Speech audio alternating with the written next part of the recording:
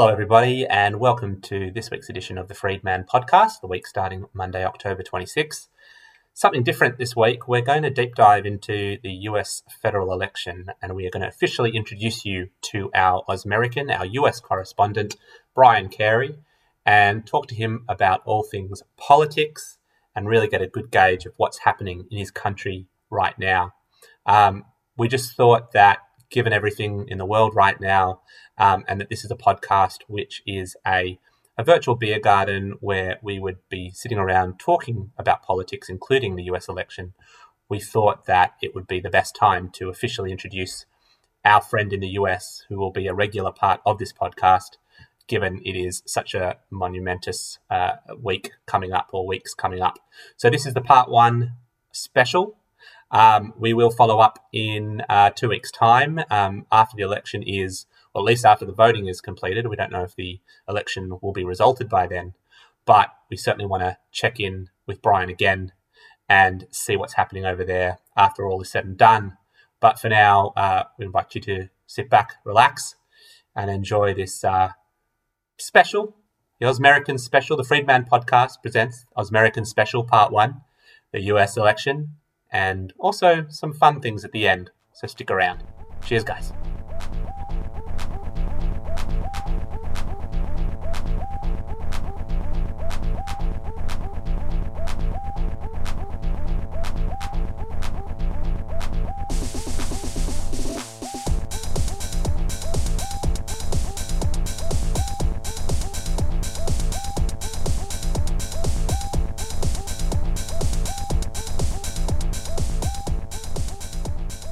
So welcome to our special, our part one of two-part series, the AusMericans special. We are about to introduce to you our AusMerican correspondent, Brian Carey. He's in Sacramento, California, and he's going to tell us a little bit more about himself before we get into our deeper conversation. Just to quickly set the scene, this sort of segment, and especially this topic, this special, came up because we really do, well, particularly Phil and I, really do love the USA so much. I don't know about you, Ads. Yeah, I'm a fan. You can. It's all right. Come No, I went to Albania for my honeymoon, so maybe you shouldn't be asking me for travel tips.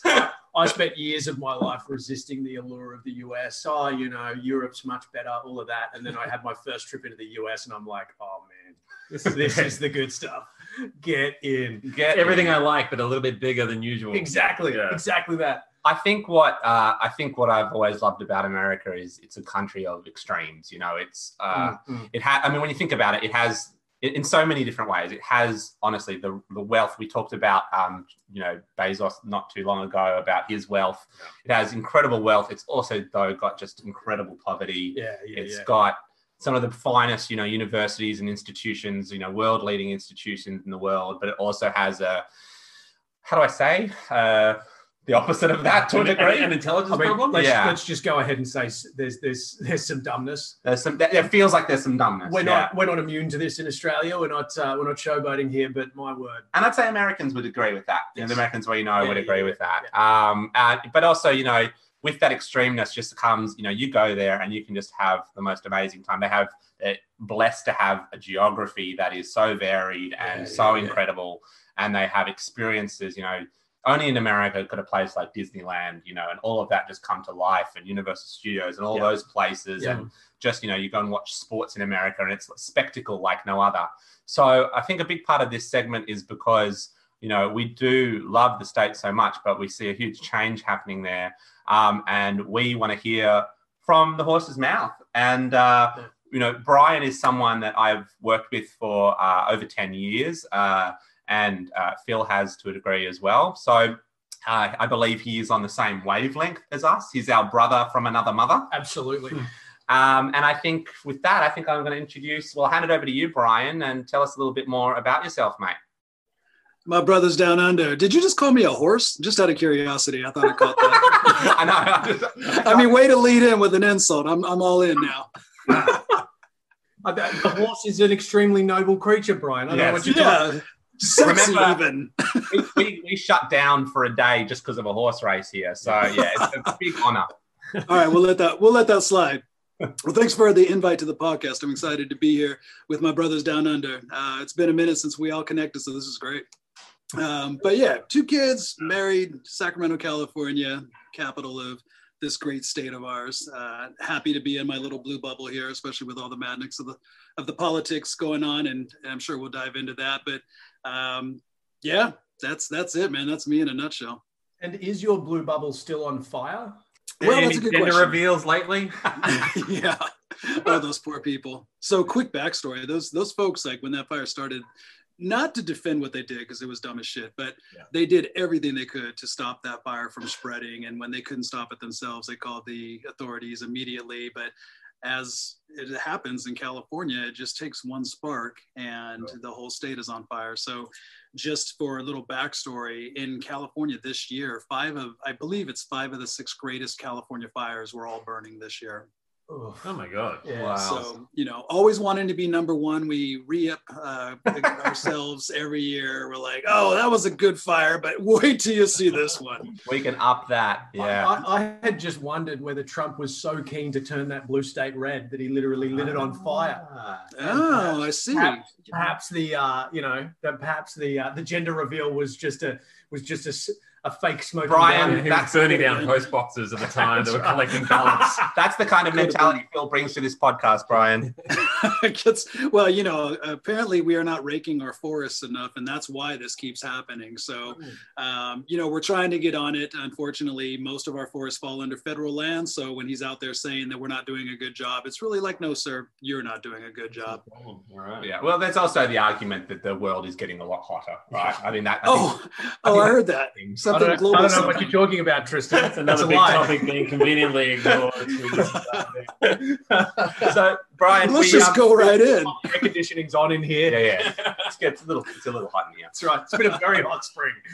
So, Brian, let's sort of kick into it. I think the whole point of this is really to get a view from you and to have a dialogue, because you've mentioned to me that you have friends who have political leanings that you don't agree with, and we're obviously seeing a lot of America and the American society, American politics, obviously in our own media here. It's kind of taken over everything, like we live there. So just before we go into some more specific questions, maybe your view on if there was a temperature gauge with what's going on in America right now, how do you sort of feel about your country just as a general statement? Yeah, I don't think there is a temperature gauge to really get to where we're at.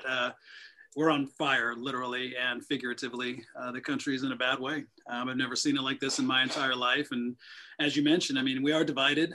It's sad. It's sad because at the end of the day, we are still Americans, and we all bleed red, and we all have the same desires for our families and for our futures and whatnot. But we're at this place now where up is down and down is up and left is right. And if you say anything different, someone screams fake news, and it's just crazy. I have never seen it like this. I hope once we get Trump out of office, we never see it like this again. People aren't talking to their families, and now, families have been divided politically for a long time. We are a mostly left-leaning family, but we have some folks that have married into the family that are more right-leaning, and we all found a way to get along, because at the end of the day, politics are just politics. It doesn't affect us as a family. But everybody was able to discuss it, and most of my friends and I have been able to just agree to disagree and laugh about it and, say, yeah, I still love you. You're an idiot, but I love you. Yeah. And this is just next level, man. This is folks, lifelong friends that, I think most people, whatever side you're on, see it as, I can just speak from my side. I mean, most folks that are left-leaning, even left-leaning moderates, don't see it as a political issue. They see it as right and wrong. How we should be treating each other, how we should be treating immigrants, how we should be addressing white supremacy. It's just way beyond just your political view. It's really just about who you are and how you believe others should be treated. It's become a black and white. It's become more polarized, and we talked about the social dilemma last week, and we reviewed that. And I think a big part of it is we're just seeing the black and whiteness of society versus grey. And I suppose leading on to that, and I'm just going to lead into a question. In your opinion, why is Trump as popular as he is? Well, he's a showman. He always has been a showman, and he's a con man. You know, he goes up and he tells his lies, and he rallies his crowd, and they believe everything that he says to them because he's conditioned them to believe that anything to the opposite or anything negative is fake. And you know, look at who he is. He's been a con man his whole life. If you look at his business practices, and one of the reasons why people voted him in is they said, well, he's not a politician, he's a businessman, and look how great he's done. But when you dig further into his business records, he's never been a great businessman. I mean, he bankrupted casinos. I mean, casinos that's a cash cow. That's impressive. Yeah. I mean, that takes work. Yeah. You call him lazy, but he had to work to bankrupt a casino. Yeah. And, you know, bankruptcies in business are not unusual. It happens all the time, but I believe he has like 6, you know, and it's all on other people's money. There's story after story about how many people he hosed on the way up. And it's all out there for people that are willing to believe it. But the folks that just want to dig their heels in and, you know, stick their head in the sand and say, nope, he's our president. And as we were kind of discussing before we went on, the greatest, and, you know, as sad as it is, the greatest thing that his campaign did was he shaped the whole campaign up to be us versus them. I mean, it was divisive from the very beginning. He never even pretended to be a president for all people. He came in pandering to his base and just made it, you know, get on the Trump train. You guys are going to win so much. I think he said your head will spin. And he took a segment of the population that had traditionally never had anything, had never been considered in the win column. And he made them feel like winners because they got on board with what he was selling, and he won. And now it's just become like this cult behavior. So it doesn't matter what he did. He famously said he could shoot somebody on Fifth Avenue and his ratings would go up. Yeah. And I mean, and we all went, oh God, he's done now. You can't say that. He's done. Yeah. And nope. He is the Teflon Don, man. Everything just slides right off because you've got a Congress that won't hold his feet to the fire for anything. There's no checks and balances. He's just run amok and they just keep signing off on everything that he does. And you've got people that will swim through a lake infested with alligators to vote for him for no particular reason. They love him. The core question for me that comes up for me in this is that there's been 4 years of him now, and looking at it from the outside, it seems to me that he hasn't delivered a win for these people who he relied on in the first place. The first place I was thinking of going to. I understand that you can be hoodwinked with the 4 years ago, but you've seen 4 years of the country just getting weaker, of this guy, you know, clearly lying, making things up. You've just had the situation with COVID where now 220,000 citizens have lost their lives because of his ineptitude in handling that. Why does he still have the following?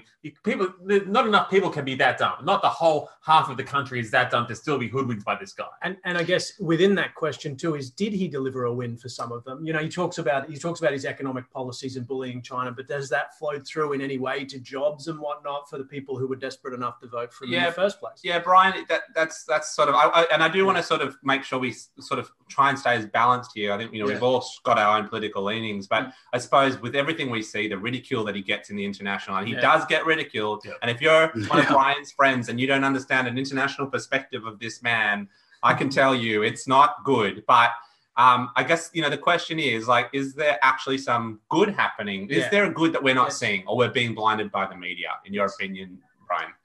Yeah, well, it depends on who you ask. So I would say there's a couple things that he did that were fairly well. I mean, he fairly well received, I should say. He did attack like the prison industrial complex, and he did try to make some reform there, which is a big problem. I mean, we have for-profit prison here, which was the biggest mistake we've ever made. One of them, you know, paying people to lock people up is an issue. And so he started the talks about that. And so some folks will see that as a win. But a lot of the quote unquote wins that he had are, you know, really dependent on who you talk to, because people on the right will say, well, he rebuilt a bunch of the fencing that, you know, separated us from Mexico. And that was a promise that he had made.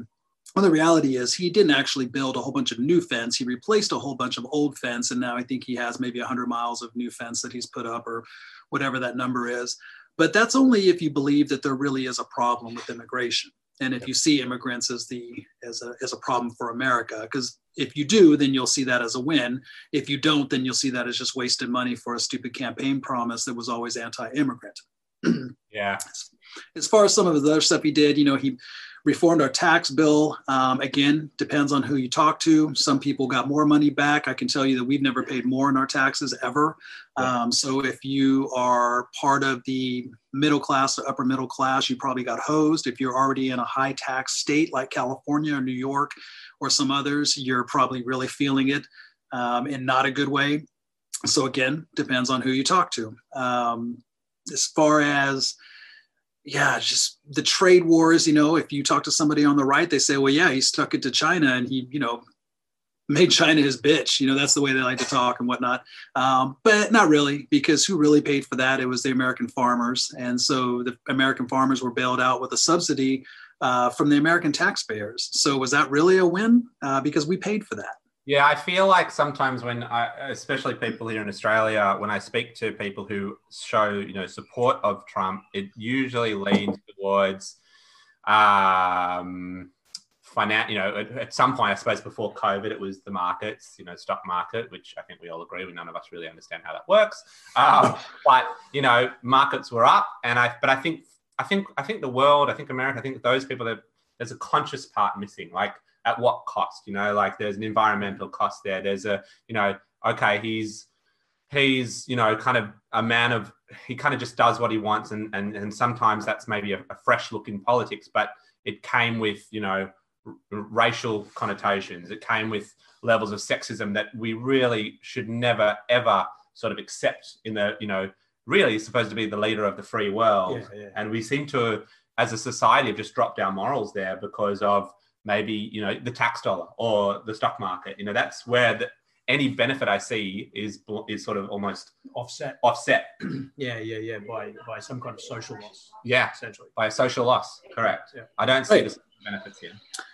Right. And the stock market, to be clear, was well on its way up. I mean, he was already on an upward trending trajectory with the stock market. That was thanks to Obama. Obama handed him a booming economy, and he didn't have to do anything to take it and keep it on that path. But even when you go back to, say, the stock market, when it goes up, it's great for people that are invested. But when you look at the country and you look at the wealth gap, there's a good part of the country that is not invested in stocks. They might have a 401k through their work, and that's the extent of it. So when the stock market does well, it's great for the upper crust, the top, whatever percent of the country that's actively investing and seeing their money grow there. But for most of the country outside of their 401k, they have no stocks. They can't even afford that shit. So again, it goes back to, who you asking. Yeah, I heard a quote once that said, when the stock market goes up, rich people make a lot of money. And when the stock market goes down, poor people lose their jobs because, the rich people have got to make that money back somehow. And they do that by cutting out jobs and things like that. So I understand what you're saying, that there's a huge part of America that doesn't have any kind of interest or any kind of investment in the stock market. So it's not for them. One thing I find very interesting when it comes to voting in America is this idea of there's a one issue vote, where it's I'm going to vote on whoever supports banning abortion, or I'm going to vote on whoever supports giving me as many gun rights as I can have. And that's all they care about. And everything else can fall by the wayside if they're just a one issue voter. Do you see that a bit in California or in America in general? In America, yes, absolutely. And that's a really good point. You can talk to, so when we go back to the question of, why people like Trump, you will talk to a lot of people. And I've had these conversations with people I genuinely respect and I care for.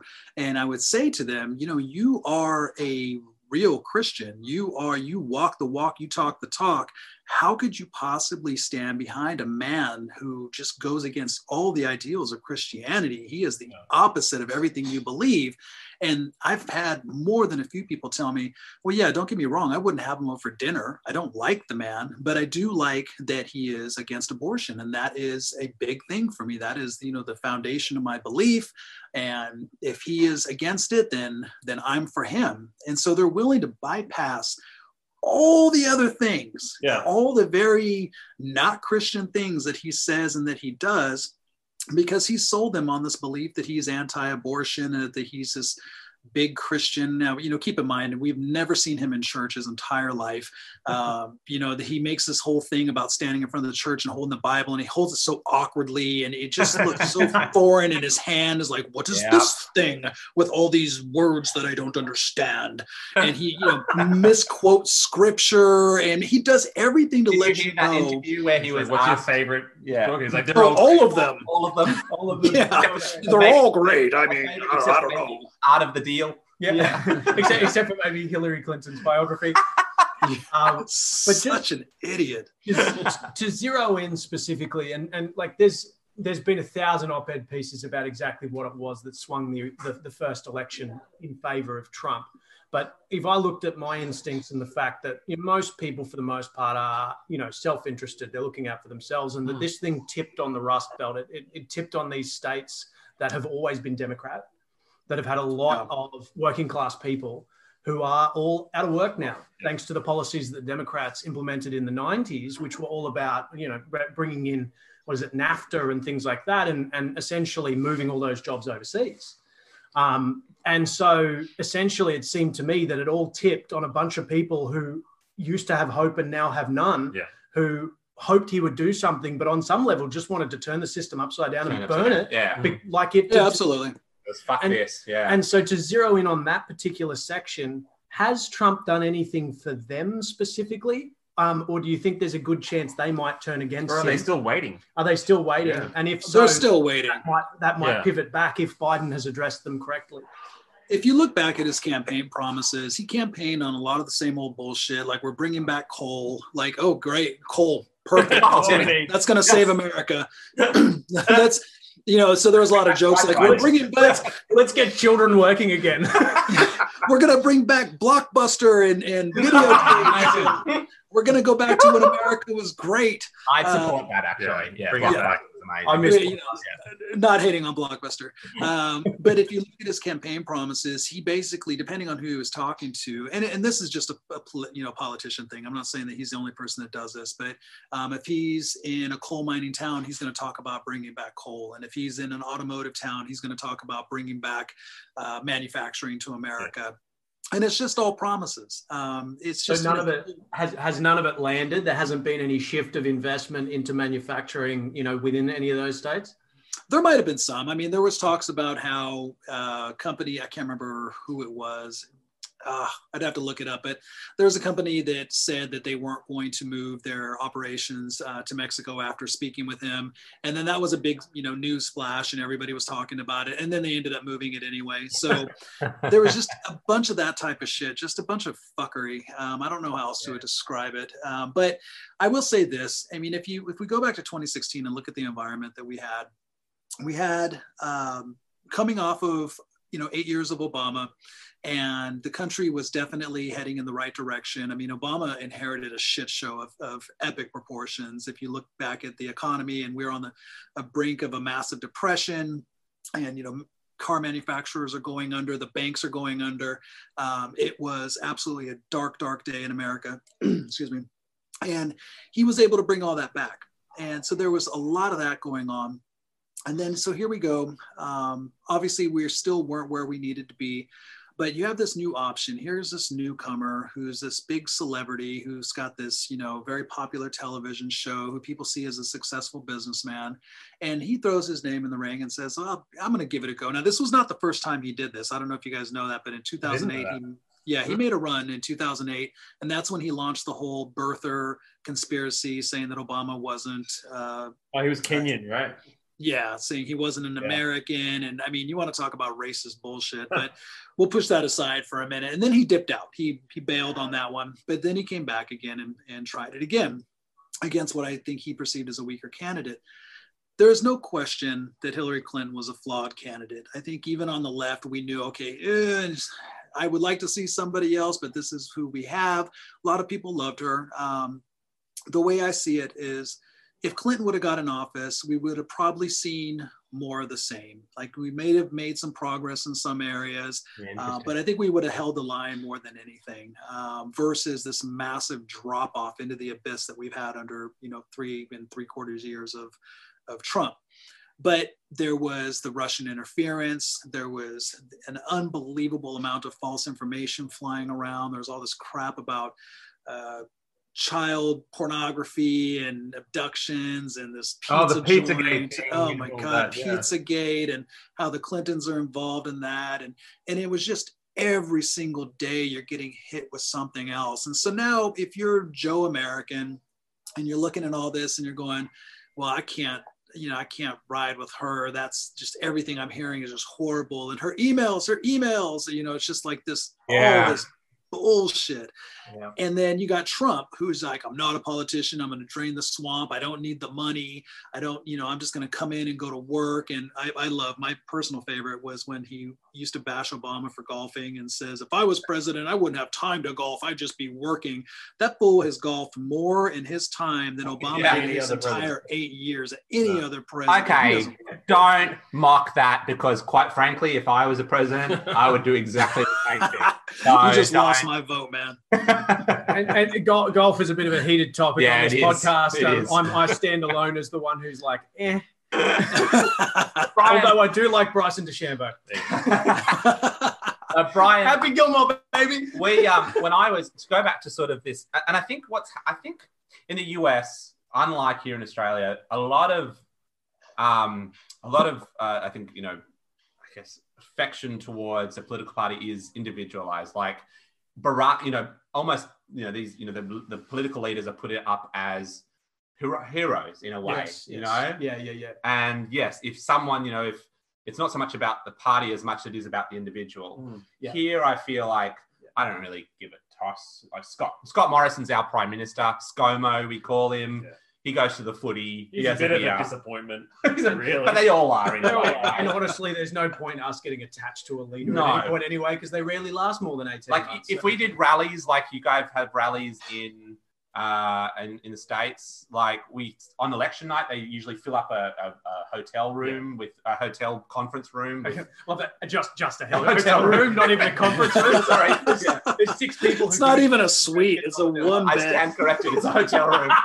It's usually like, okay, cool. But I think, it is individualized. And going back to 2016, when it was Hillary v. Donald Trump, and I had family, I was overseas, and we had a big conversation. This was just in a couple of months leading into the election. And I had family who were definitely not extreme left, but much more leaning to the left. They were Bernie Sanders supporters. And because of the email situation, because of a bunch of things which in Australia we just wouldn't really care too much about, they weren't going to vote for Hillary Clinton. I'm not saying they weren't going to vote for Donald Trump. They were going to vote for Donald Trump, but they weren't going to vote for Hillary Clinton. And I sat in a taxi with these guys. They're from Chicago. And I said, but if you don't vote, Trump could get in. You're so anti-Trump. It's like, yeah, I know, but I just can't vote for Hillary. And I think, they all thought like, I'm going to protest by not voting. I'm going to sit this one out. I'm going to sit this one out. Congratulations. You just ushered him right in. And you also brought up another point that I didn't touch on, but the whole situation with Bernie Sanders, there was a whole faction of Americans that were Bernie or bust. And if Bernie doesn't get in, then fuck it, we're not voting. And, and I think, I'm not even going to say in their defense, because I'm not going to defend them. What they did is indefensible. But by sitting it out, they probably thought Hillary's got it in the bag. I'm not going to vote for her. There's no way that Trump's going to win. But those non-votes were basically votes for Trump. Yeah, we, Adam and I actually subscribe to a very detailed political sort of temperature gauge. Tool. Yeah, it's called Sportsbet. And they had only the deepest expert knowledge involved. The biggest thinkers. It's basically a think tank. I'm honestly surprised it took this long to bring up the betting markets. Carry on. I'm pretty sure like Hillary Clinton was $1.10 going into that election. Do you think, Brian, that it's different this year? Do you? Because obviously Bernie Sanders, there was a lot of talk that he could actually be leading, and I was saying this with my family like last week, that because people were saying who would ever want to be a politician, and it's like those truly special politicians, the ones that inspire, and regardless of whether you were for or against Barack Obama, you cannot argue that he was not an inspiration and was for those who were inspired by him and was a cut above, those people rarely come about. And I feel like even though Bernie Sanders doesn't necessarily have the same aura as that. He certainly is someone who is probably a champion for change. Do you feel like this year's different? Do you feel like those who were in the Bernie corner are going to make sure at least that their vote goes towards not Trump?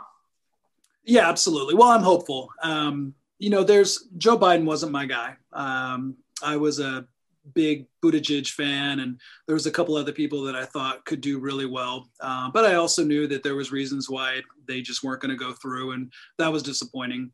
I think enough people now have seen over the last 3.5 years how bad it can get, and they don't want to see it go any further. So I'm hoping that, the experience that we've seen here and, what happens when you sit it out will be enough for them to stand up. And we're already kind of seeing it. Like, voting is way up.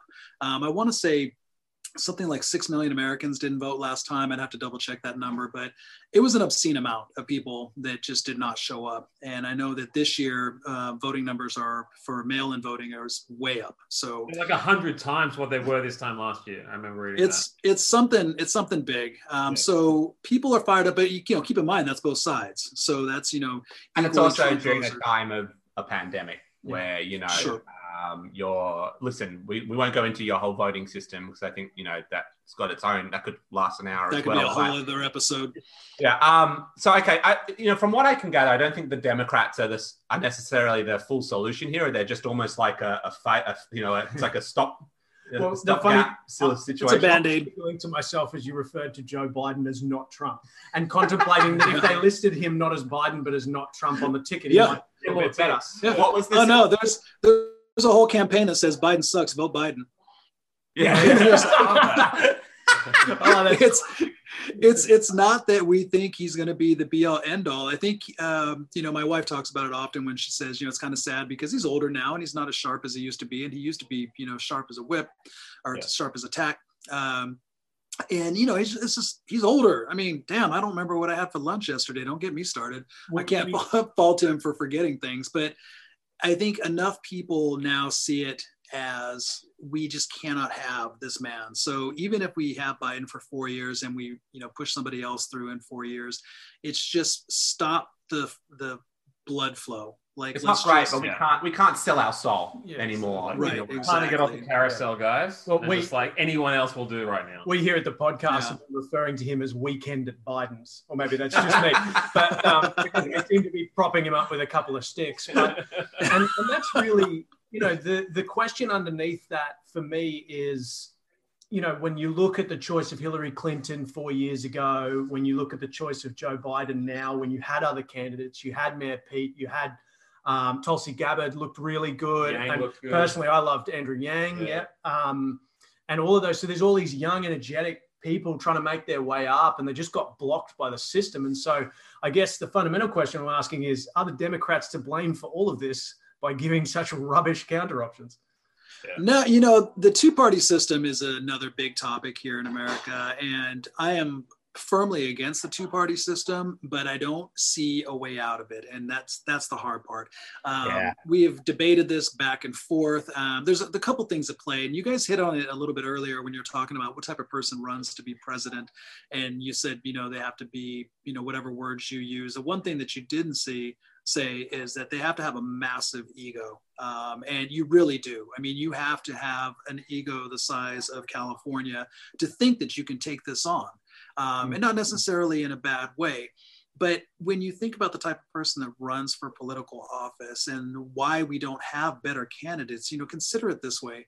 So if you, Tristan, are a very successful businessman, you've made millions and millions of dollars, and you've done some amazing things, and you're highly revered in your profession and as a person and as a businessman, you got all these things going on for you. This is a purely hypothetical. Purely hypothetical. Obviously, when I say Tristan, it's in parentheses, quotations. Tristan, if you're a good-looking guy, you have a scent that is admirable and admire you. Imagine you, but like way, way better.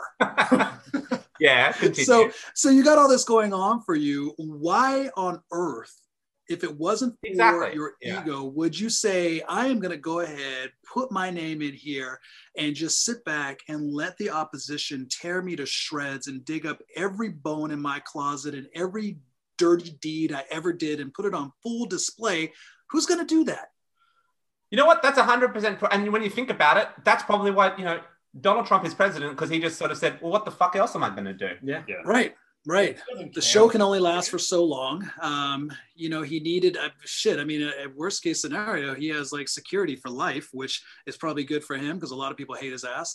But he had probably a lot of really good reasons to protect himself by making a run for it. So that's the type of person. I mean, if you didn't come up in the system, Joe Biden has, been in the system for a really long time. And so it's a natural progression, and there's others that'll come up behind him.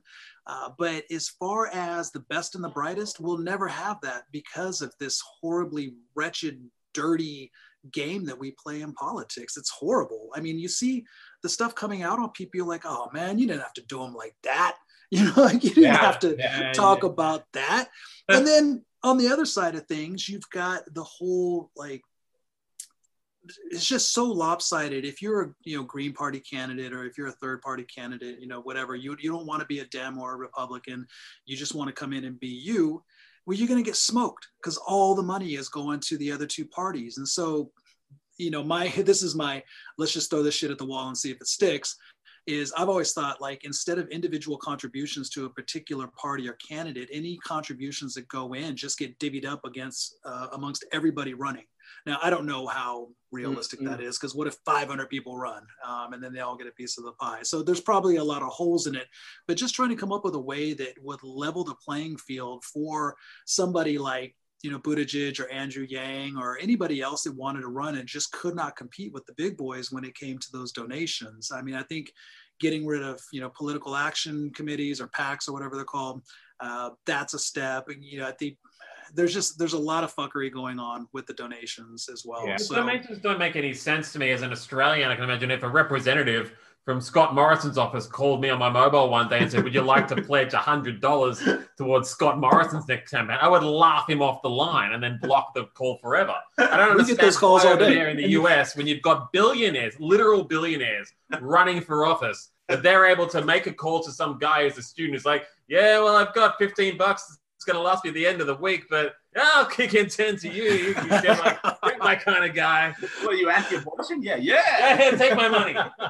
Take my money. Yeah, there's so many problems with it. I mean, at the end of the day, what I really hope will come out of this is that we get Trump out of office first and foremost, and then we just let the dust settle for a second. And I don't think that that's actually going to happen. I think it's going to get really bad. I think, sadly, no matter who wins, the country's definitely going to burn. And then Brian, what I mean, sorry to interrupt there, but I mean, looking at election day and we briefly talked about, one thing is violence and not coming. I mean, do you feel a fear of potential civil war in your country right now, which some publications here are talking about? Do you see it as extreme as that? I wish I could say I could rule it out, but I can't. I mean, I really hope it doesn't get that bad. I think that a lot of people are going to be butthurt one way or the other. But it's just, you don't know. You've got half the country arming themselves to the teeth, buying every gun under the sun and stockpiles of ammunition. And I have no doubt that Trump will incite violence on his way out if he does get voted out. He likes to stand by and hand out matches and gasoline, but then turn around and say, I didn't start the fire. When you run a campaign based on so much fear in the other party, you've got to expect some kind of repercussions when that person gets in. Because you've been telling all of your followers that these guys, they're going to make life awful for you. Yeah. So when they do get in, then what are you going to expect out of these guys? Yeah. Yeah, but see, you're assuming that people are actually paying attention and using their fucking brain.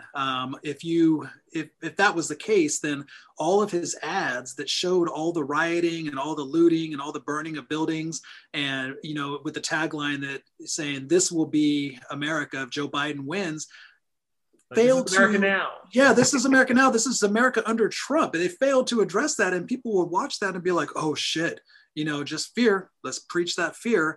But they don't put two and two together and go, oh, wait a minute, that is all happening under the Trump administration. So this is actually Trump's America. So I mean, that is the kind of stupidity we're dealing with here. Yeah. So people are actually. Do you say that like gun sales, like gun stores are actually selling out of stock?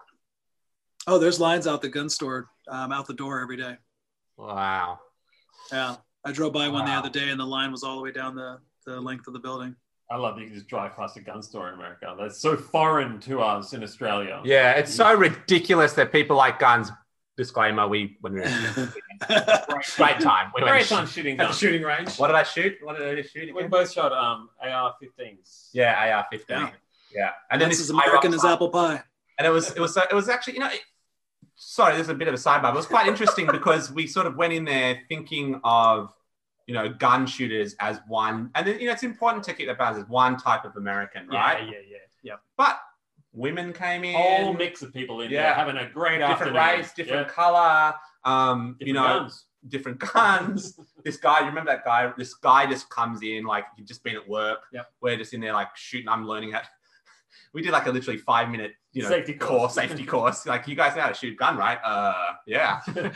Don't point it at your face. Away from you. Yeah.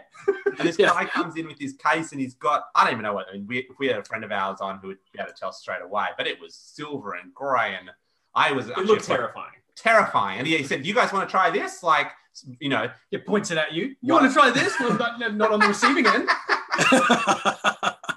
try this, motherfucker, try. Pulls out a cannon. Here, shoot this.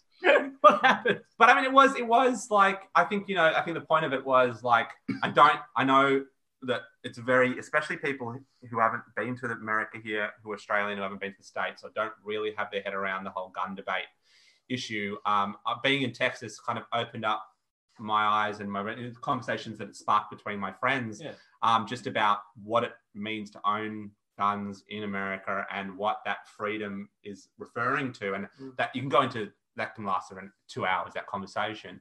But I think it is the gun debate is one of those things which, again, of course, polarizes America, and it's very much so. So whether those people who are lining up because they're in genuine fear for their safety because of what could potentially happen, or they're doing it because they want to be part of an army to, either way, it's terrifying. Yeah.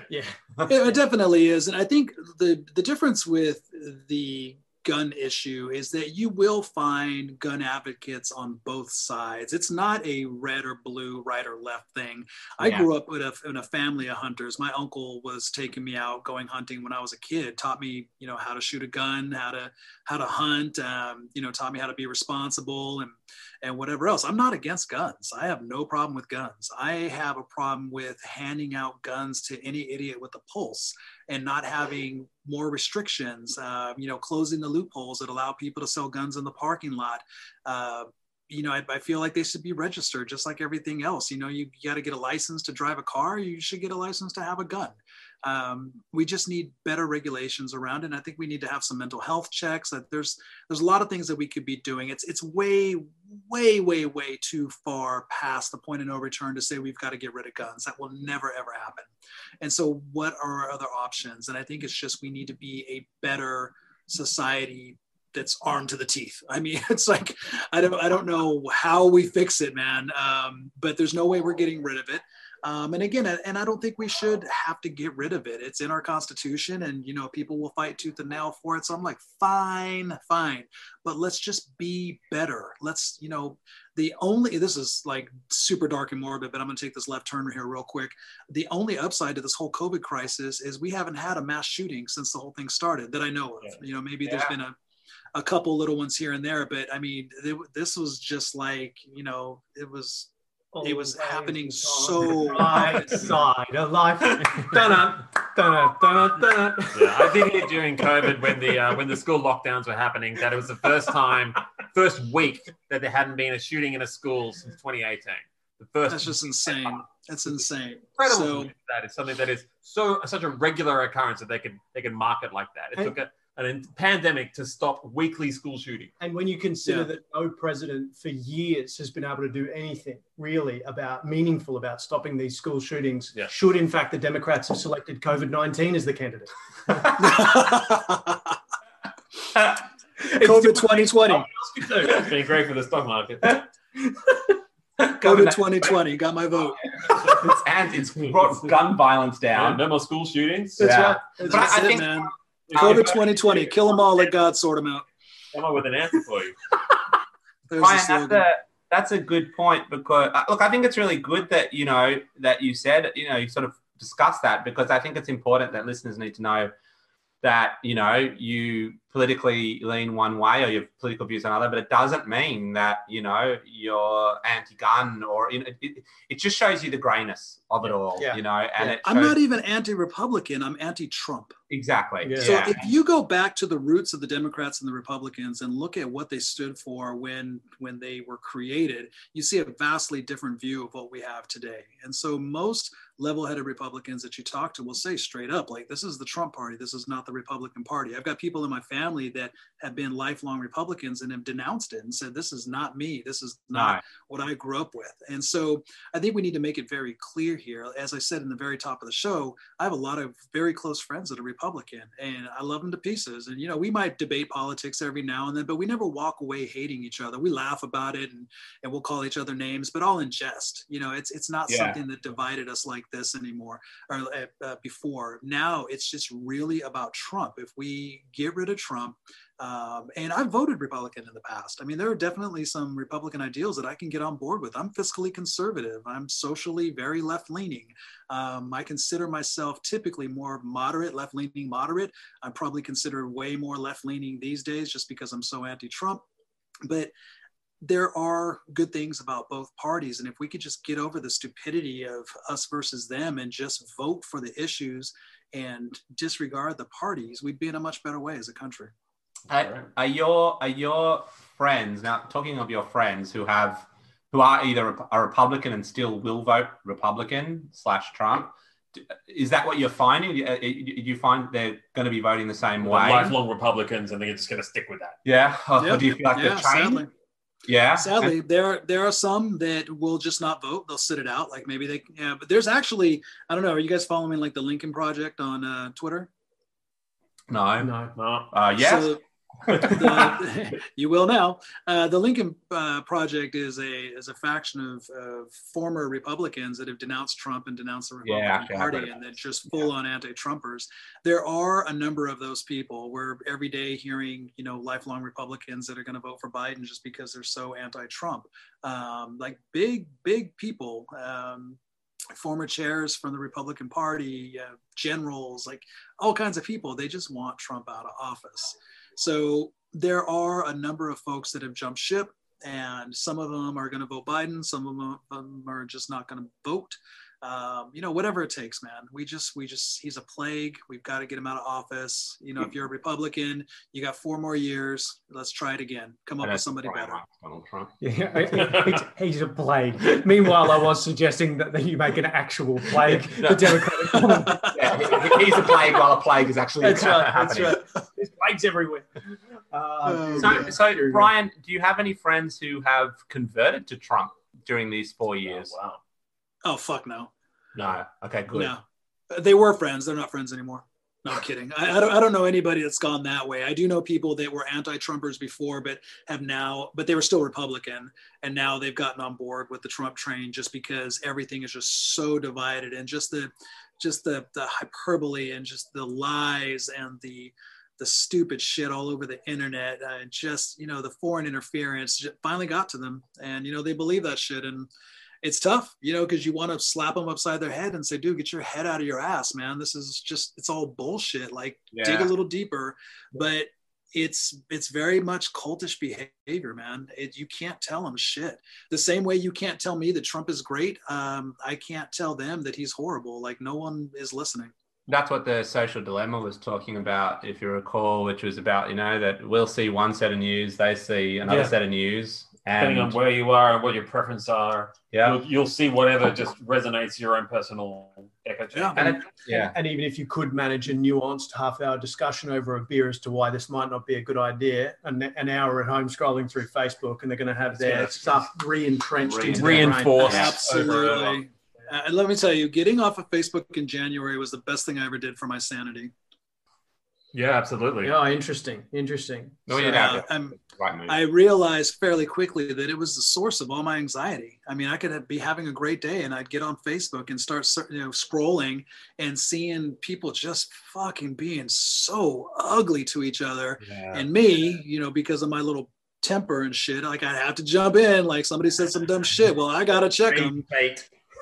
Oh man, I was such a sucker for that bait. So I took it off my phone. I didn't get rid of my account. I just took it off my phone. I check it every now and then, and I've probably checked it a dozen times since January. And 12 out of 12 times, I was like, "Fuck this shit." I get it. 30 seconds later, I'm out. I'm just picturing that Pete Campbell character from the Social Dilemma, just looking at you, and you've switched off from Facebook. How do we get him? And he's like, how do we get him back? Let me try rage baiting him. Showing pictures of pizza, that always worked in the past. Oh man! So Brian, Brian, feed the hot ladies. If the Democrats aren't necessarily the whole solution, if the political system at the moment is is kind of fucked at the moment regardless, and you really what you're trying to do is just let's just get this guy out and work it out later on. And this is a serious question, is Kanye West the solution that America has been looking for? I'm going to say this as clearly and as seriously as possible. Fuck Kanye West. Whoa! Wow! Yeah! Wow! He's our sponsor this week, isn't he? He is, absolutely. Just pull the plug on all of our funding. But then, what sort of celebrity is going to be president of America? Well, just hold on.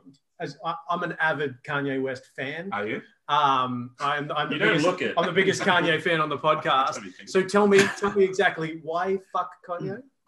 Okay, well let me back up a little bit. Fuck Kanye West in the current situation of I'm gonna run for president and see if I can siphon some votes from Biden and usher another 4 years of Trump in, because ultimately at the end of the day, that's what's really happening. Is that what he's doing? Oh, okay. absolutely. Yeah. Absolutely, no question. Anybody, I mean, you've got it. It's just like everything Trump does. It's see through his glass. It's whatever. He thinks maybe he can siphon some of the black vote, get people to turn his way, and just take some votes away from Biden just because he's Kanye West. I'm like, man, fuck you, clown. Now, having said that, as far as Kanye goes as a hip hop artist, mad respect for what the man has done for the genre. I think without Kanye West, hip hop would have been stagnant for many, many years. I applaud the man for not being afraid to do some new shit. He put out albums that completely failed and it didn't deter him. He went out, he did it again. He's got like cannonballs between his legs for like the chances that he takes and whether it's fashion or whatever. So in many ways, I applaud him and I applaud what he's done for hip hop. Not a big fan of the man himself. Whatever, I push that aside. But as far as what he's done for hip hop, yes, kudos. I applaud you, kind sir. Now please dip the fuck out of this race. I said it's good to see a very balanced and nuanced view of his presidential run there, but at least it was a balanced and nuanced view of his hip hop career, which I agree is one half of the reason I love the man. He did write a song called Walks With Me or whatever. 100%. Yeah. But the other half being that he's just a complete madman, and I love that. Yeah, I do love that. Don't say you love it. Go be a madman with all your millions, whatever. Do your little church thing, buy an island. I don't give a fuck what you do. Just stay out of the political race. Just come on, for real. That is fair. Also, just for the record, he did walk out of his concert in Sacramento like 3 songs in because he got all butthurt about some shit and pulled a total bitch move. So fuck Kanye for that too. So this is actually quite personal for you. It's quite. Listen, there was a wound. It had a scab. You ripped it off. I'm bleeding. Oh man, I love it. Okay, so sort of to wrap up, do you guys have any? Well, there was one last thing I want to bring up, and this is like, as someone who's quite concerned about climate change and the future and how that's going to affect the planet, I always had this assumption that would be something that brings us all together. We see a problem that affects the entire world globally, and we will work together to overcome that. But what I'm actually seeing with coronavirus, with COVID-19, is that it's the opposite. It has been politicized. Wearing a mask has been politicized. How it's been treated has been, this party's doing this thing. Well, I disagree. This party's doing that thing. And it really makes me feel very cynical and very sad about the future of humanity when we can't all work together to get behind such a massive problem. Do you think there's anything that can happen that would actually make people stop and go, okay, well, let's stop fighting each other and start working together to overcome something? Yeah, that's a tough question. If we can't believe the science, if we can't believe the scientists, if we are going to put political pressure over everything else and make this, about right versus left, we're kind of fucked. I don't know. I really don't know the answer to that. I think really what has to happen is somebody has to get back in office and say, hey, listen, we are nearing the point of no return with this. If we don't make some massive sweeping changes, we won't have a place for future generations to live. And when people can get on board with that, then I think maybe there's a chance for humanity. But the fact that wearing a mask is political, it just shows you how everything is so divided. It's sickening. It's really sickening. We've got people over here like running around coughing on people, and we've got places that if you walk in with a mask, they'll talk shit to you because they see that as you being a Democrat in a very Republican establishment. It's just dumb, man. I mean, it's, before all this, if you wanted to wear a mask, people would look at you kind of crazy, but whatever, they'd assume that you were sick or whatever. Idiocracy is happening. Absolutely. Right? Like it just feels like just a massive brain drain. We need to have electrolytes. Yeah, and I'm just waiting for the show "All My Balls" to emerge on television, and it probably has. That actually sounds amazing. Yeah, man gets hit in the balls by football. That's right. That's right. It already out. But yeah, I think my final question on the politics of it all, really, to kind of close it out from my perspective, is this. I remember watching a Joe Rogan special a little while after Trump got in. And he was referring to America as an entity that had just gotten out of a long, boring, stable, long-term relationship. And now they're dating a whore. And so my question is, your gut feel, Brian, because the betting odds are a tough one to go on, as we saw last time. But your gut feel, is America done dating the whore? Yeah, I think so. I hope so. Fun while it lasted, but you got to go. All right. Except for the whole fun while it lasted thing. I think hopefully enough people have come to their senses, and I mean, we've just got to stop the bleeding. So I'm really hoping that people will show up. I'm really hoping that folks will do the right thing. I'm really hoping that we can get Trump out of office and then go prosecute his ass and throw him in jail. Not really like banking on that happening, but it would be a beautiful ending.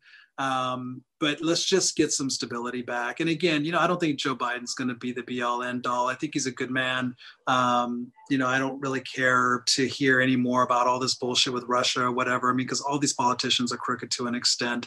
I just want to stop the flow. Let's just kind of get back to some semblance of normalcy, and let's get through Corona. Let's just let the country heal a little bit.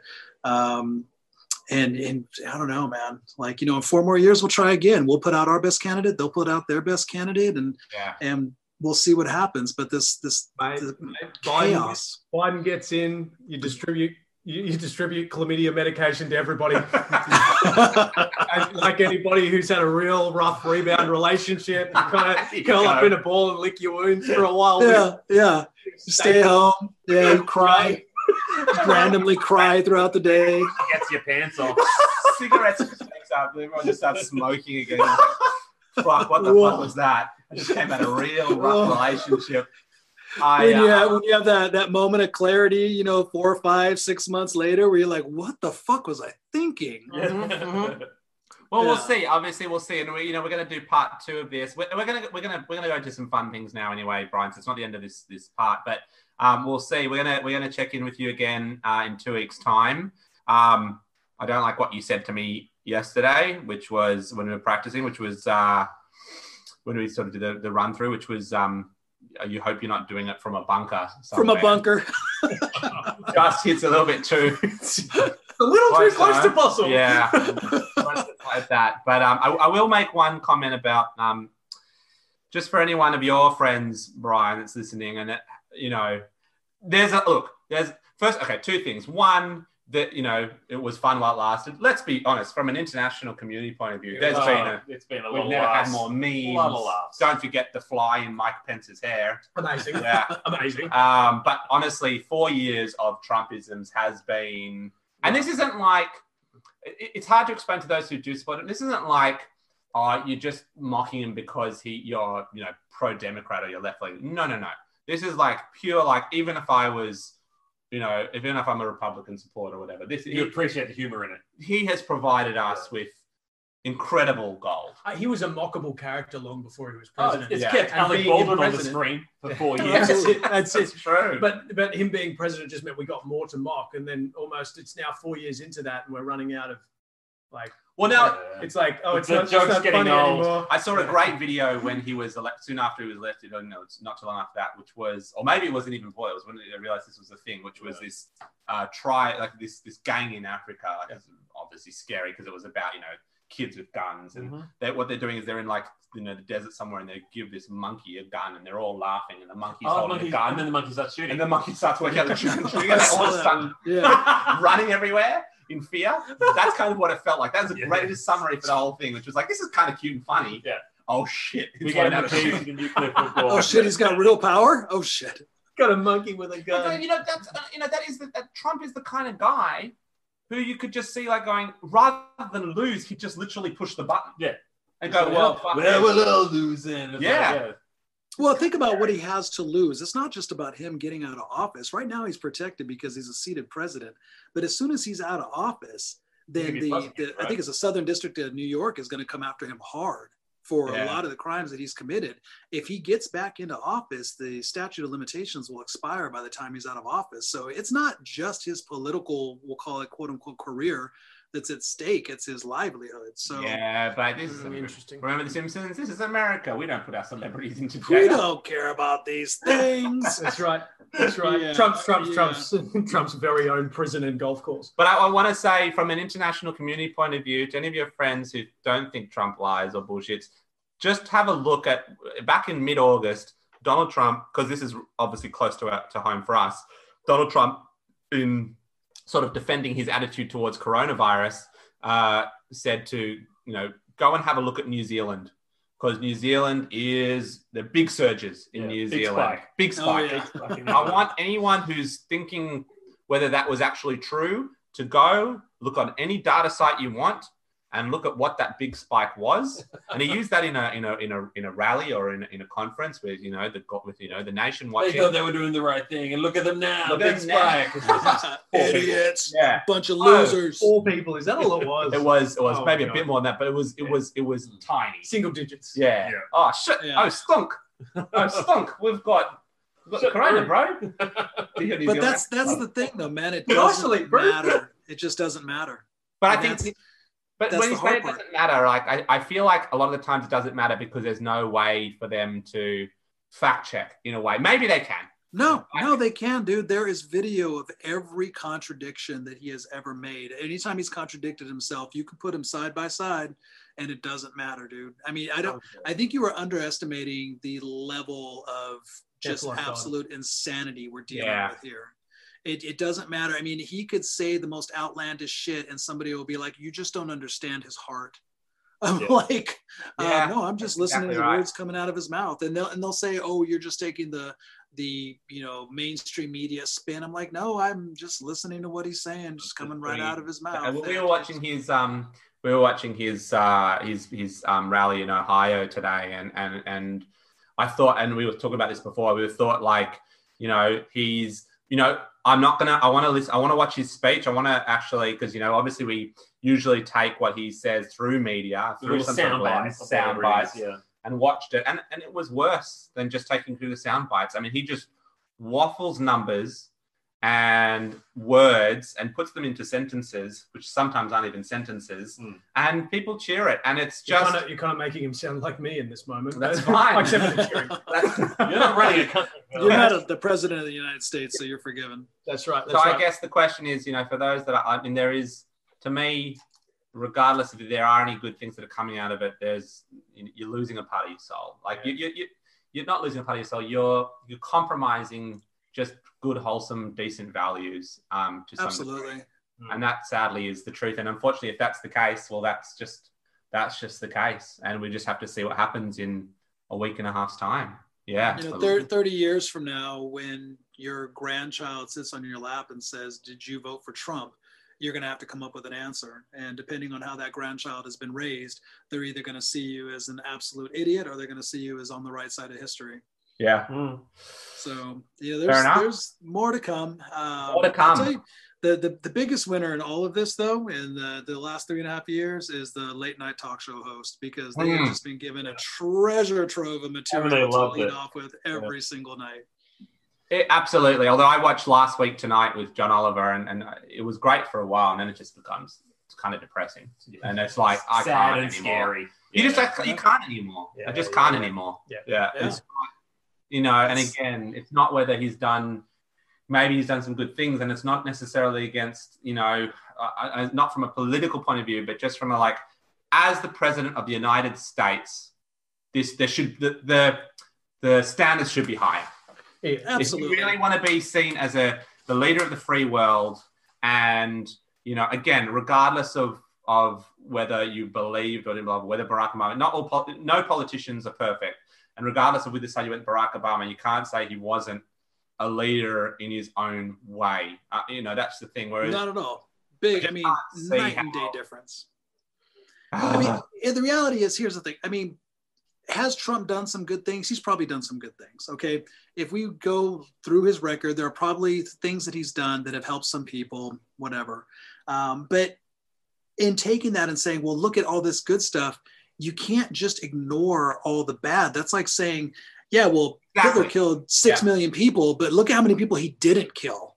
It's like you can't twist it like that. You have to really look at what has he actually done. And when the bad so grossly outweighs the good, you really have to just make a judgment call and say, what kind of person am I? What kind of person do I want my children to be? What example am I making here?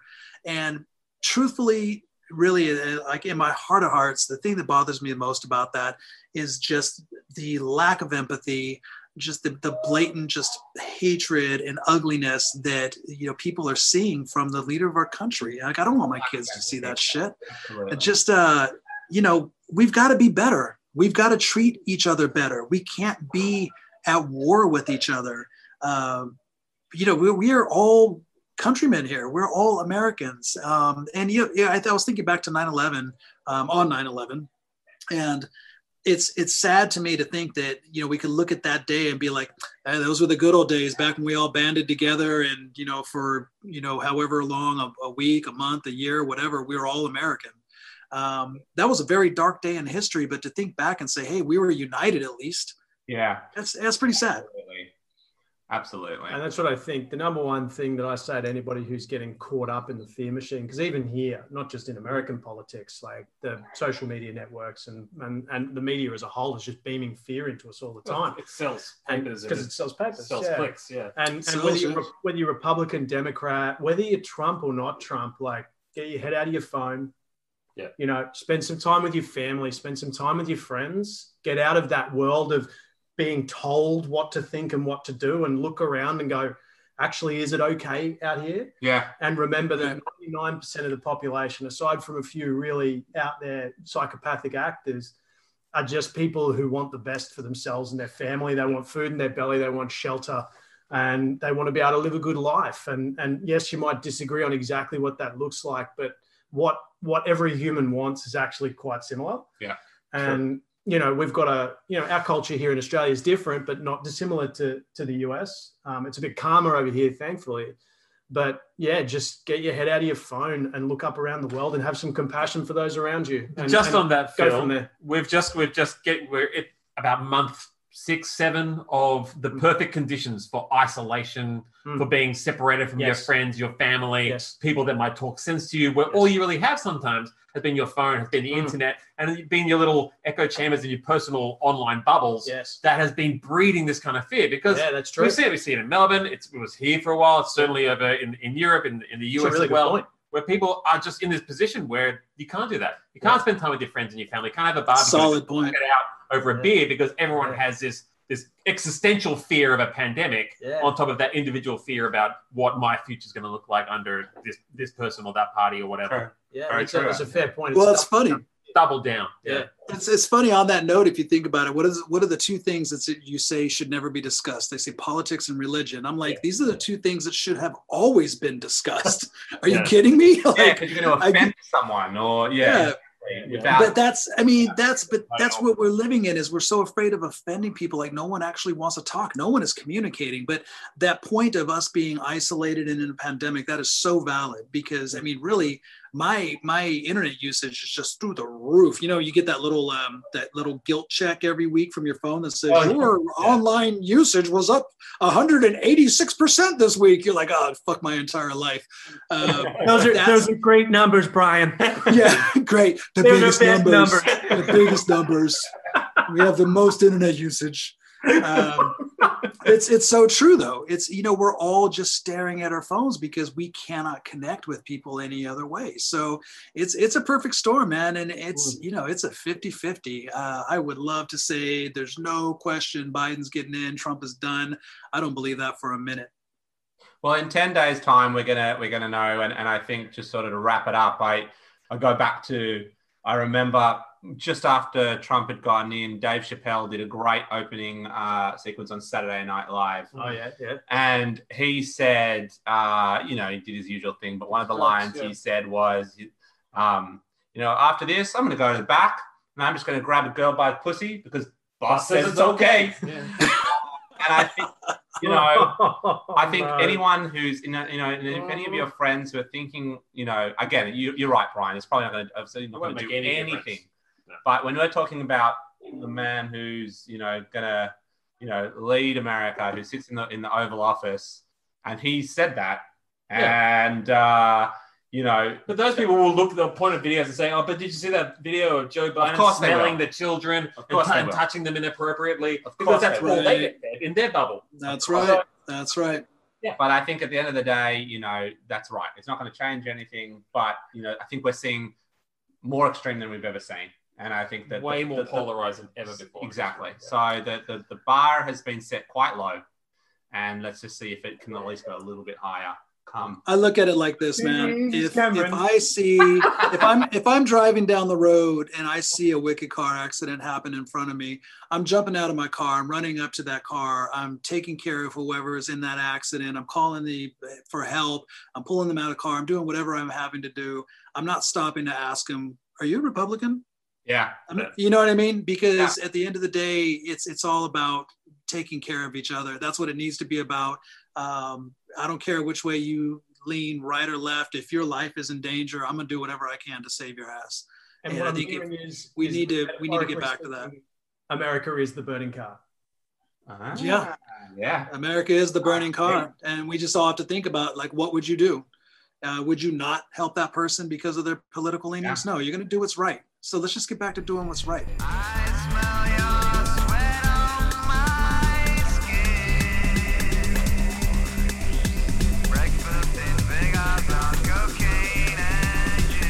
Do you want to finish on a couple of lighter questions? That's what we're going to do. Because it's so let's have a bit of an intense conversation. Let's have it. Well, that was the point of this. Obviously, our podcasts are a lot more lighter usually. We just want to do a quick shout out to our sponsors of the day, which is absolutely cheers, gentlemen. Cheers. We've been drinking Budweiser, the king of beers. Yeah, and sorry.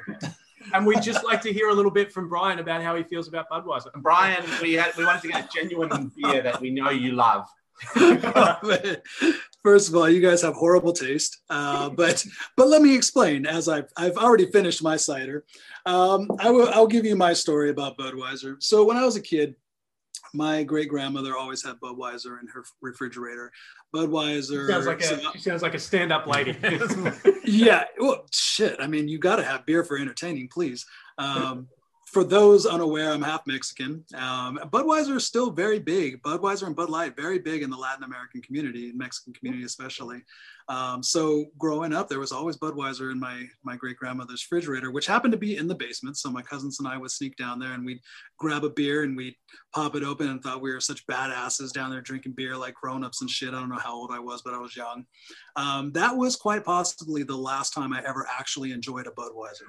So, we're enjoying it right now on your behalf, Brian. That was thanks, Brian. I'll tell you this: if Budweiser is the only thing being served, I'm the first hand to shoot up when they ask who's the designated driver. That is a hard pass. I was in the Czech Republic back when I backpacked through Europe. Budweiser. Didn't Budweiser, the American Budweiser, kind of steal it from the Czech Republic? Was it from the Czech Republic? I was like, I don't know. I would hate to think that was their crowning beer there. The Budweiser original. But it's called Budweiser Budvar. Yeah, which is and where I think they bought the recipe. lost some sort of legal battle, and America. Wasn't that in that documentary we watched, Beer Fest? Yeah. Classic piece of cinema. All right, Brian, some quick questions. We're gonna shoot out some quick questions. Let's not delve into these, but these are key questions that I think we need to know, and we've got a few of them here. Keep it one fluffy. Well, have you got one first, Adzo? Yeah, I've got one. Every time I go to California, I generally go through LAX, and every single time I get pipped by customs who want to take it a little further than I'm comfortable with. What is the trick of just getting waved through? Yeah, no, he's fine. Wave him through. Like, what am I doing wrong? Obviously, you look like a criminal. So, you know, if along my lines of in a bad action movie, we brought it in. Along my lines of fuck everything, we'll add fuck LAX to that list. Horribly run airport, so don't take it personally. They hate everybody. There you go. So don't take it personally. So there's no trick to it. You just no, they just legit hate everybody. It is my least favorite airport in California to travel through. All right. Okay. In-N-Out Burger, is it still the best burger in California? Because whenever you go to California, they go like, it's not that good. Man, you really put me on the spot here. I am in great danger of losing my Californian card here. I'm going to say nope. I'm all on board with Fat Burger. So next time you're in town, Fat Burger. Can you imagine I guess maybe nowadays, but can you imagine just a company just went Fat Burger? Like, what's her name, boss? That's the ultimate disclaimer. Fat Burger. It's the ultimate disclaimer, yeah. Somebody takes you to court 10 years from now, like they try to do with McDonald's, and they're like, it was in the name, bro. Fat Burger. It's in the name. They didn't call it Skinny Burger. Did you think you were going to lose weight by eating this? Well, you know, apparently Five Guys is opening up in Australia next year. Is Five Guys still a thing in America? Yeah, Five Guys is around. They're fine. It's whatever. They're fine. It's not a glowing endorsement, but it's also not a condemnation or anything. It's fine. Fat Burger, man. Next time you're here, Fat Burger. Fat Burger is the bomb. Oh, and if you're in LA, try Tommy's. Tommy's is old school. Get some chili fries, throw some peppers on that. One day when the borders open again, we might just give that a bell. We'll just if you could travel again. The question that's been boiling on my mind is that with the impending civil war on its way, what is being done to protect the supply lines of America's most vital export, the peanut butter cup? The what? Reese's peanut butter cups. Oh, the peanut butter cups. I thought you said peanut butter cup. I'm like, what the fuck is that shit? That is a good question. And I am actually also interested in knowing more, because to me, peanut butter and chocolate is the best thing since sliced bread. That is crack for me. Anything peanut butter and chocolate, I'm 100% all in. Honestly, if you distributed a couple of packs of those to every American, I think everybody might calm the fuck down for that. What are you talking about? You've got Reese's peanut butter cups. That's right. Readily available. It's the greatest creation of the greatest society. The great leveler. How hard could your life be? Take a bite. Chill the fuck out. Man, that's good stuff, man. Like peanut butter and chocolate, swear to God. I mean, that'll settle people down. Let's Speaking of peanut butter, take a bite. Of peanut butter, Brian, we need to. I've heard through another thing that there's a peanut butter whiskey called Screwball, and you need to get a bottle of that before we chat next and tell us what it's like, because I heard about it. I heard about it. My love for peanut butter says go ahead and give it a go. Yeah. My love for whiskey says, what the fuck are you actually thinking? So I might have to meet in the middle. Because these are two of my favorite things. So I might need you to ship me a bottle, bro. We might have to do that, man. Yeah. I'll try it first, and if I find it to be just absolute blasphemy, then I will not. Put some chocolate sprinkles on top, mate. You'll love it. I mean, there's got to be some way to dress it up. Give us a mini American hold my beer review from your end, and then stick it in the mail, and we'll do it on our end. Done. Yes, I like where that's going. Yeah. Are you guys whiskey drinkers? Oh, you're big time. Oh yeah. Oh man. Man. Okay. All right. That'll be a topic for another day. Yeah. One final pet peeve from me. What's the deal with not having the goddamn tax on the price when you go into a 7-Eleven? If I'm in there and I'm trying to like get snacks for a road trip, and I've got the road licorice, the red licorice, I've got a couple of things of those little mint thins, and suddenly they're trying to charge me an extra 12.5%, and I'm using cash because I haven't figured out how to do international banking yet, and I have to put half of my junior mints back. It really makes me feel insecure. So can you just sort it out, mate? I just want to know exactly how much I'm spending when I go to the shops. Yeah, I don't have a good answer for you, man. I would say, to be 100% honest, I would say probably most Americans don't even exactly know what their sales tax is at any given time, because this shit goes up and up and up. And I think we just kind of stopped asking a long time ago. We just pay whatever the man says the charge is. I think it's because, like, my theory on that is, like, if something's like $9.99, you go, all right, sweet, $9.99, I'll take that. And then you like go there. It's actually like 10.26. Yeah. Oh, but you're too late then. You're fucking committed. Well, yeah, but then to add another layer of fuckery here is not everything is taxed. So if I go buy, I think it's like ice cream or whatever, there's no sales tax on ice cream. I don't know why. There's no tax on ice cream. So that was the problem. You were going for the red licorice. Jerry's. Exactly. You guys are going for all the wrong sweets. Gentlemen, next time you're road tripping and you're looking for a snack, cost effective is ice cream. Ice cream. In fact, cream. I'm going to do that here, and I'm going to take a 10% discount and say I'm not paying GST on this. Get out of here. I was about to say maybe marijuana isn't taxed. I'm like, no, wait, they legalized. Oh, that's taxed to the hilt. That was why they legalized big tax. Yeah. They've taxed it so much, everybody's going back to the black market. Phil has a very important question for you. I do. Look, the podcast, and by the podcast, I mean me, has a very great fondness for Sizzler, which is almost dead here. It's closing down out of Australia. The last 5 stores packing up shop in mid-November. Why is it still alive in America? Well, first of all, let me stop by saying, if you look at Sizzler as a great steakhouse, then I understand why you like Budweiser. Okay, so let's be clear. There's 2 reasons to go to Sizzler in Australia at the very least, which is cheesy toast and chocolate mousse, and steak has nothing to do with it. Adam and I have been through this, and it's best. It's a bit of a sore point, so it's best we don't bring that up again. But why is it still in America? I don't know. I haven't been in a Sizzler since probably 1976. And he wasn't. Longevity alone, basically. Yeah, it's stuck it out, man. It weathered the storm, and for whatever fucking reason, it's still around. Do you guys have Outback, or is that an American thing? That was going to be my next question. We the next an hour and a half of the podcast, you asking us all the questions you want about Outback Steakhouse. I want to know: is Foster's really Australian for beer? It is. Yes. You're from Queensland, mate, so I'm not at all surprised by that answer. I am a heathen, so whatever. Foster's is Foster's good beer to you? No. It tastes a lot like Budweiser. You can't. So next time we should just do this. Next time you guys crack a Bud, I'll crack a Foster's, and we'll just all suffer equally. I don't even know we can buy that. Foster's anymore. Yeah, you can't really buy Foster's. Okay, so if any of your friends listen to this, you can't buy Foster's here. It's just an international export only. Yeah. I know Australians won't drink it. To be honest, I don't even know if you can buy Foster's here. I haven't bought that shit since like 1979. Yeah. Probably left over from 1979. Yeah. Yeah, look, the reality is it's not Foster's isn't a drink, really. That Foster's isn't a drink. So that's how I feel about Budweiser. So now you guys get it. We've come full circle.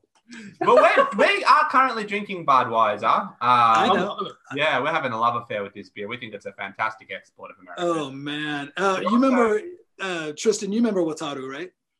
Yeah. Of course. Yeah. So the first time he came to California. A colleague of ours from Japan. Yeah. We went to the bar together and he ordered a Budweiser and I'm like, pause. I was like, Wataru, why are you ordering Budweiser?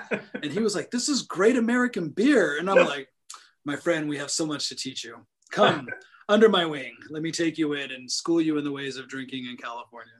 Well, actually, to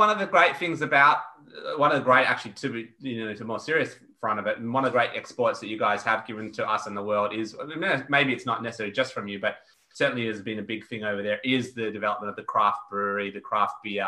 Absolutely. And I think you guys sort of started doing that a long, long time ago. And it's that sort of wave has taken over. And we're in Australia, we're seeing the rise of really microbrews, craft brews. And I think not sad thing, but the thing we're seeing a lot here and probably also mostly in the US is the big companies like Budweiser actually buying a lot of craft brews, right? Yeah. So like you kind of look at the fine details and you see like, wow, this is a little, you know. But when I look at that, so that was happening with the Australian craft brews for a while, and in the end, it's like as long as they keep making the beer with that consistent thing, I find usually where they keep the brewers on, it's all good. Yeah. Whereas if they buy it and let the brewers go, it slowly just becomes this kind of generic brew. Like Foster's again. But go full circle. That's right. It's full circle. Foster's, it's a craft. We love going full circle on this podcast. But you'll be very pleased to know, Brian, and both of you boys, that I was in the bottle shop and I picked up the Budweiser, and then I walked past.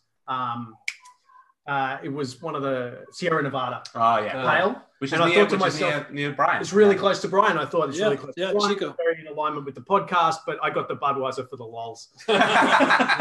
Sold out, man. You sold out. We were doing so well. I sold out for the funnies.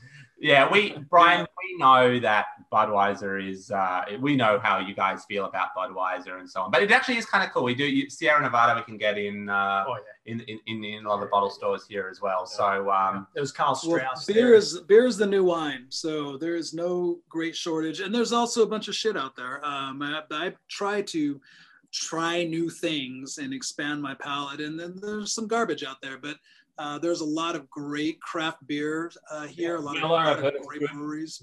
Pabst Blue Ribbon. PBR. Hey, listen, PBR has its place in the world, and it's usually watching a soccer match and you're already drunk and you don't care anymore. So yeah, whatever. I'll slam a PBR during a good bout with footy. Is there any other way to take a PBR, or do you have to slam it? You have to slam it. No, you have to drink it while it's cold. Otherwise, it tastes like piss. The funny thing about PBR is that I know the marketing manager for the company that imports PBR here. Amazing. PBR is an expensive drink here. Yeah, it's like really? Yeah, of course it is, because anything that's in, it's like when it's the same as Foster's or like Yellowtail wine in America. Like you go there and it's like, we've got a fine Australian bottle of Yellowtail. It's like $4 plonk over here. $4 plonk in Americans is a sophisticated $35 bottle. If you're lucky. No, not in California, bro. Like Yellowtail was like the $6 to $8 bottle for the longest time. I don't know what it is now. Hold on, that's before tax though. Oh yeah, after tax is $35. Yeah. Somewhere between $30 and $39, and Adam's just getting anxious. I'm counting my change, breaking into a sweat. And when we can travel again, let me just finish my thought. When we can travel again, I need all of you to come on a plane, come here. We'll go watch a sporting event, assuming that we can all gather in public again, and we'll get $2 PBR tall boys, and you'll feel like you've just died and gone to heaven because it's so cheap. Amazing. Let's do that. I make us feel jealous. Traveling, international travel, drinking beer again. I Being with friends. Stadium beer. I got half a chub at the idea of that. Hello. Popped a semi. And now the boys are looking a little uncomfortable. Yeah, but I stand by. Everybody moved to the other side of the room. Seriously. Oh, no. Brian, to go back to your listeners who might be, wondering about, go back to the Outback Steakhouse. I know from my travels that the big sort of item that they talk about in movies and TV shows is the bloomin' onion, which I believe is like a deep fried onion, and you've got a little dipping sauce next to it, and it's got as many calories as they're supposed to consume in like a week. Absolutely. Can I tell you that at no restaurant or anywhere I've been to in Australia have such a product available. Such a product available. So there's no bloody bloomin' onions. Not to disappoint, but it doesn't exist over here. So this is not authentic Australian cuisine. Funnily enough, no. But it does sound kind of okay. I'm keen to try it. I've always wanted to try bloomin' onion. Yeah. Listen, after a night of drinking, it's not the worst thing in the world. But again, I haven't been to Outback since I can remember. No, when we go to America, we usually go to traditional American restaurants like Hooters or the Cheesecake Factory. Oh yeah. Yeah, just get a massive plate of food and eat until Quiznos. you go into a coma. It's actually the last meal I had in America last time I was there was a DoorDash delivery from the Cheesecake Factory. Oh, wow. Did they pull up in a truck? Yeah. A Mac truck? They did. And I just Big opened my mouth flatbed. and let them Here's your ribs, half a side. Exactly. Yeah. Exactly. It's the Simpsons episode. And now the fad sweep in America. Wasting food. Just chucking a chicken in the bin. I can't tell you how many fams I had where the food would come out and everybody in the group would just be wide-eyed like, holy shit, you guys actually eat this much? I'm like, have you heard the word obesity crisis? Nah, that's it. That's tomorrow's problem, my friend. That's another one. They Yeah. got to taste it themselves. Yeah. All right, my friend. Well, I think unless anyone has anything else, No, I think all good. we'll wrap up our AusMerican special part 1. The AusMericans return. AusMericans are in the house. That's right. We will reconvene in 2 weeks' time. In what's left of the country. Yeah. Ash wasteland. As I tune in, all you hear is ta ta ta ta ta ta ta. God. That's my No. son just defending the house. Don't worry about that. You'll hear it often. All right, amigo. Well, you take care of your family, your friends. Go out there and vote. If you haven't done it, go out there and vote. That's what you see all the time. I vote. God damn right. I don't care what side you're on. Go out and vote. So Just sit vote. down. All right, brother. Well, this was great. Absolutely. Much love, brother. All All right. right, boys. Look forward to reconvening. Later, dude. Bye-bye. Take Peace. care. Bye.